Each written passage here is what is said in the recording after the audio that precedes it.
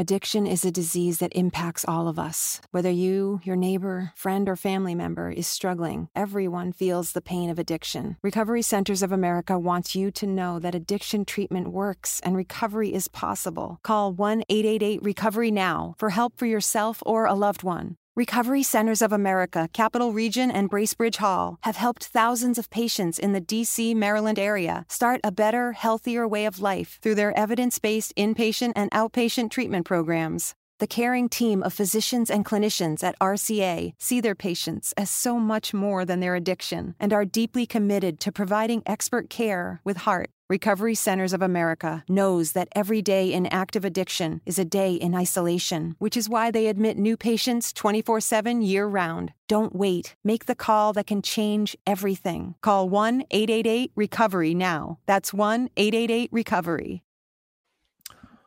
Allora Simone, Conte lo aveva detto alla vigilia in conferenza, deve parlare la società quando siamo in tema di errori arbitrali. Diciamo che praticamente se l'è un po' tirata anche la sfortuna. Addiction is a disease that impacts all of us. Whether you, your neighbor, friend, or family member is struggling, everyone feels the pain of addiction. Recovery Centers of America wants you to know that addiction treatment works and recovery is possible. Call 1-888-RECOVERY now for help for yourself or a loved one. Recovery Centers of America, Capital Region, and Bracebridge Hall have helped thousands of patients in the D.C., Maryland area start a better, healthier way of life through their evidence-based inpatient and outpatient treatment programs. The caring team of physicians and clinicians at RCA see their patients as so much more than their addiction and are deeply committed to providing expert care with heart. Recovery Centers of America knows that every day in active addiction is a day in isolation, which is why they admit new patients 24/7 year-round. Don't wait. Make the call that can change everything. Call 1-888-RECOVERY now. That's 1-888-RECOVERY. Chiamiamola sfortuna, perché comunque in Inter Parma c'è l'ennesimo errore arbitrale contro l'Inter di questa stagione. Lo dico a chiare lettere, lo dico abbastanza nettamente, a costo di sentirmi dire che cerco alibi, che siamo dei piangine, eccetera. Visto che tutti alzano la voce, io mi permetto di dire che è l'ennesimo clamoroso errore arbitrale nei confronti dell'Inter, tra il rosso a sensi Lazio-Inter, il rigore che stavamo commentando poco fa in Benevento-Inter, quell'errore su Lukaku, che sì nel derby, il rigore di Perisic, eccetera. Finisce la partita, Marotta si presenta a Sky, allora come chiesto anche da Conte, alza la voce e tra un attimo vi faccio vedere le dichiarazioni di Marotta, dell'amministratore delegato nerazzurro. Simone, però voglio avere anche una tua opinione quindi su questo calcio di rigore, proprio come ti sei presentato in diretta. Manca un rigore all'Inter, secondo te è una serie di errori arbitrali contro l'Inter? È una serie di errori arbitrali goffi, evidenti, solari, perché qui non si tratta di episodi su cui si può dibattere. Il calcio è bello perché si può dibattere. In questo caso non si può dibattere. Il rigore di questa sera è evidente ed è enorme, lo hanno visto tutti, tranne evidentemente l'arbitro Piccinini, che ha deciso deliberatamente di non fischiare, perché ha fatto ampi gesti in campo come per dire non è fallo, quindi qualcosa ha visto e ha deciso che quello non è fallo.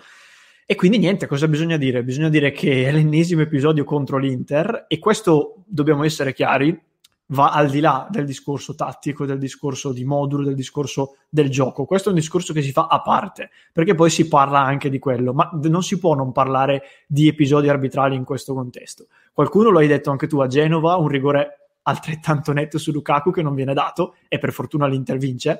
Con il Benevento un rigore altrettanto netto sempre su Lukaku e per fortuna l'Inter vince e poi questi episodi passano in secondo piano.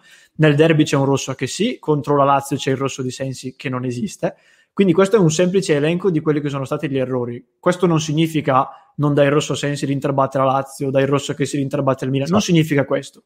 Significa che ci sono questi errori che sono evidenti, che in epoca VAR non sono tollerabili e che ripetutamente sono andati sempre in una direzione, cioè quella opposta all'Inter. Questa è la mera cronaca degli eventi. Esattamente, anche perché io continuo a non capire perché non si può dire che ci sono errori arbitrali, sono slegati. Noi stiamo tenendo i due discorsi slegati. L'Inter non ha giocato bene, lo abbiamo detto anche nell'analisi appena pubblicata sul nostro canale YouTube della partita, un Inter deludente, assolutamente, ma tu dammi il rigore e poi ne riparliamo, considerando che in Italia tanto se vinci 1-0 giocando male va bene, se vinci uno scudetto con episodi arbitrali dubbi a favore va benissimo lo stesso. Intanto dammelo e poi vediamo. Ha parlato Marotta, ha parlato a Sky, dichiarazioni che vi condivido. Dico in premessa che non voglio creare un alibi, come abbiamo detto giustamente anche noi. È doveroso da parte mia esprimere delle considerazioni sugli arbitraggi avuti, lo dico perché questo è l'unico strumento per poter comunicare. Purtroppo c'è un vuoto normativo e questa è un'osservazione giusta, corretta, dell'amministratore delegato dell'Inter subito dopo la partita. Il VAR interviene solo in caso di chiaro ed evidente errore dell'arbitro. Questo non giustifica che si debba assistere a valutazioni, a nostro giudizio, sbagliato. Oggi c'era un evidente rigore per l'Inter. Stiamo parlando ovviamente della spinta su Perisic, che era tutto solo in area di rigore a pochi passi dalla porta. Avere una situazione del genere in cui il VAR viene utilizzato solo parzialmente non è corretto. La nostra prestazione non è stata delle più belle, ma dopo 6 partite io devo fare questo tipo di consuntivo. Quindi sul VAR io e tutto il mondo del calcio siamo favorevoli al supporto tecnologico, ma deve limitare gli errori. Ma comunque un episodio del genere è l'esempio di come il supporto tecnologico debba chiarire la situazione. In questo caso parlare di rigore certo è molto semplice. Sono qui per fare la denuncia del vuoto normativo. È giusto che anche la classe arbitrale ogni tanto abbia maggiore attenzione. Quindi Inter nel mirino. Gli viene chiesto se Marotta pensa che l'Inter possa essere finita anche nel mirino della classe arbitrale. Credo che la penalizzazione sia un fattore che avviene per tutti i club. Oggi l'arbitro neanche doveva arbitrare, infatti lo ricordiamo per chi se lo fosse perso, doveva arbitrare Pairetto che si è fatto male prima della gara, è stato sostituito dal quarto uomo Piccinini. Questa è un'attenuante. Se valuto l'operato di Piccinini dico che anche in Benevento Inter, eccolo, c'era un rigore che non c'è stato dato, sarà intervenuto comunque dopo un episodio del genere, non è un alibi. La comunicazione tra classe arbitrale, quindi va a concludere Marotta, e società dovrebbe avvenire più spesso. Oggi sono qui con la massima serenità e senza accusare nessuno. Se ci fossero più momenti di confronto per spiegare anche le modifiche normative ai calciatori, sarebbe più semplice anche l'operato dell'arbitro. Un Marotta misurato che comunque ha detto la sua. Che ne pensi, Simone? Marotta è perfetto in queste dichiarazioni perché non fa lo sfogo puro, ma ti fa capire il suo pensiero a chiare lettere, ma poi ti dà anche degli spunti per poterne parlare serenamente e per risolvere il problema. Quello che dice Marotta è chiaro ed è corretto. C'è un vuoto normativo perché c'è un problema per questo VAR, che è la famosa valutazione relativa ad un episodio che l'arbitro in campo ha visto e valutato. Qui è il problema, secondo il mio modestissimo parere, perché il chiaro ed evidente errore è un qualcosa che può esserci anche nonostante ci sia stata una valutazione dell'arbitro. La valutazione di Piccinini sul contatto Perisic, difensore del Parma, che ora mi sfugge, è una valutazione sbagliata. Quello è un chiaro ed evidente errore. Quindi il VAR deve poter intervenire dicendogli: guarda che hai visto male, vallo a rivedere. Non può intervenire solo come nel caso di Inter-Borussia, quando l'arbitro non aveva visto il contatto fra Vidal e Thuram. Quello è corretto intervenire, è un rigore che ci sta, che è giusto, anzi, contro l'Inter, e ha fatto bene a darlo, ma non si può chiamare in causa il VAR solo per i fuorigiochi, e tra l'altro anche qui nasce un dibattito un po' casuale, e quando un episodio non viene visto. Bisogna capire e accettare che un episodio può essere visto ed essere visto male, e quindi l'arbitro vada corretto dal VAR. Questo è. Allora ragazzi, fateci sapere anche voi nei commenti che cosa ne pensate, se per il fatto che l'Inter non brilla è giusto non fischiare più i rigori all'Inter. Fatemi sapere se siete d'accordo con questa interpretazione curiosa che vedo fare nei commenti, oppure se pensate che oggettivamente ci sia comunque da fare qualche riflessione. Come ha detto giustamente Marotta, io non penso che l'Inter sia nel mirino l'Inter in sé, penso che ci sia un uso scorretto del VAR, o comunque che ci sia un VAR da riformare, da poter utilizzare diversamente, e che si possa sicuramente migliorare, e che l'Inter non è particolarmente fortunata perché quest'anno ormai praticamente in ogni partita si sta trovando qualcosa. If you're struggling with alcohol or drugs, Recovery Centers of America can help. RCA's local inpatient and outpatient programs are founded on science and delivered with heart from an expert caring team who will inspire and guide you every step of the way. Call 1-888-RECOVERY now to speak with a treatment advisor. At RCA, you'll be in a community that builds connections and fosters support from peers and RCA's team of medical professionals and recovery support specialists. At RCA's state-of-the-art campuses outside of D.C. and on the eastern shore of Maryland, they tailor your treatment to you and also offer specialized programs for patients with history of trauma, for patients who have achieved recovery but are experiencing a relapse, for young adults, adults 50 years and older, and for LGBTQ+ patients who wish to seek treatment without worry of stigmas. RCA answers the phone and accepts patients 24/7. And because it's local and in-network with insurance providers, treatment is affordable and accessible. Don't wait. Call 1-888-RECOVERY today.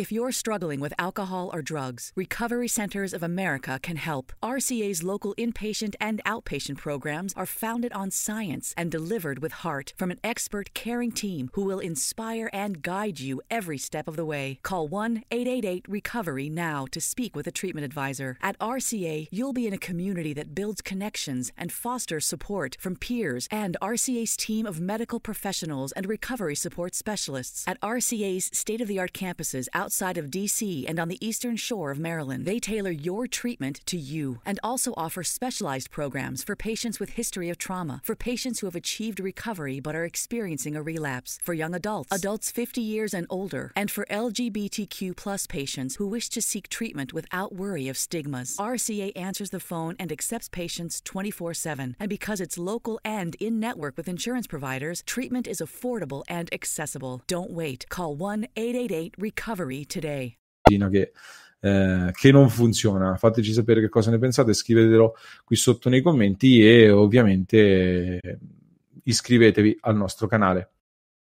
Addiction is a disease that impacts all of us. Whether you, your neighbor, friend, or family member is struggling, everyone feels the pain of addiction. Recovery Centers of America wants you to know that addiction treatment works and recovery is possible. Call 1-888-RECOVERY now for help for yourself or a loved one. Recovery Centers of America, Capital Region, and Bracebridge Hall have helped thousands of patients in the D.C., Maryland area start a better, healthier way of life through their evidence-based inpatient and outpatient treatment programs. The caring team of physicians and clinicians at RCA see their patients as so much more than their addiction and are deeply committed to providing expert care with heart. Recovery Centers of America knows that every day in active addiction is a day in isolation, which is why they admit new patients 24/7 year-round. Don't wait. Make the call that can change everything. Call 1-888-RECOVERY now. That's 1-888-RECOVERY.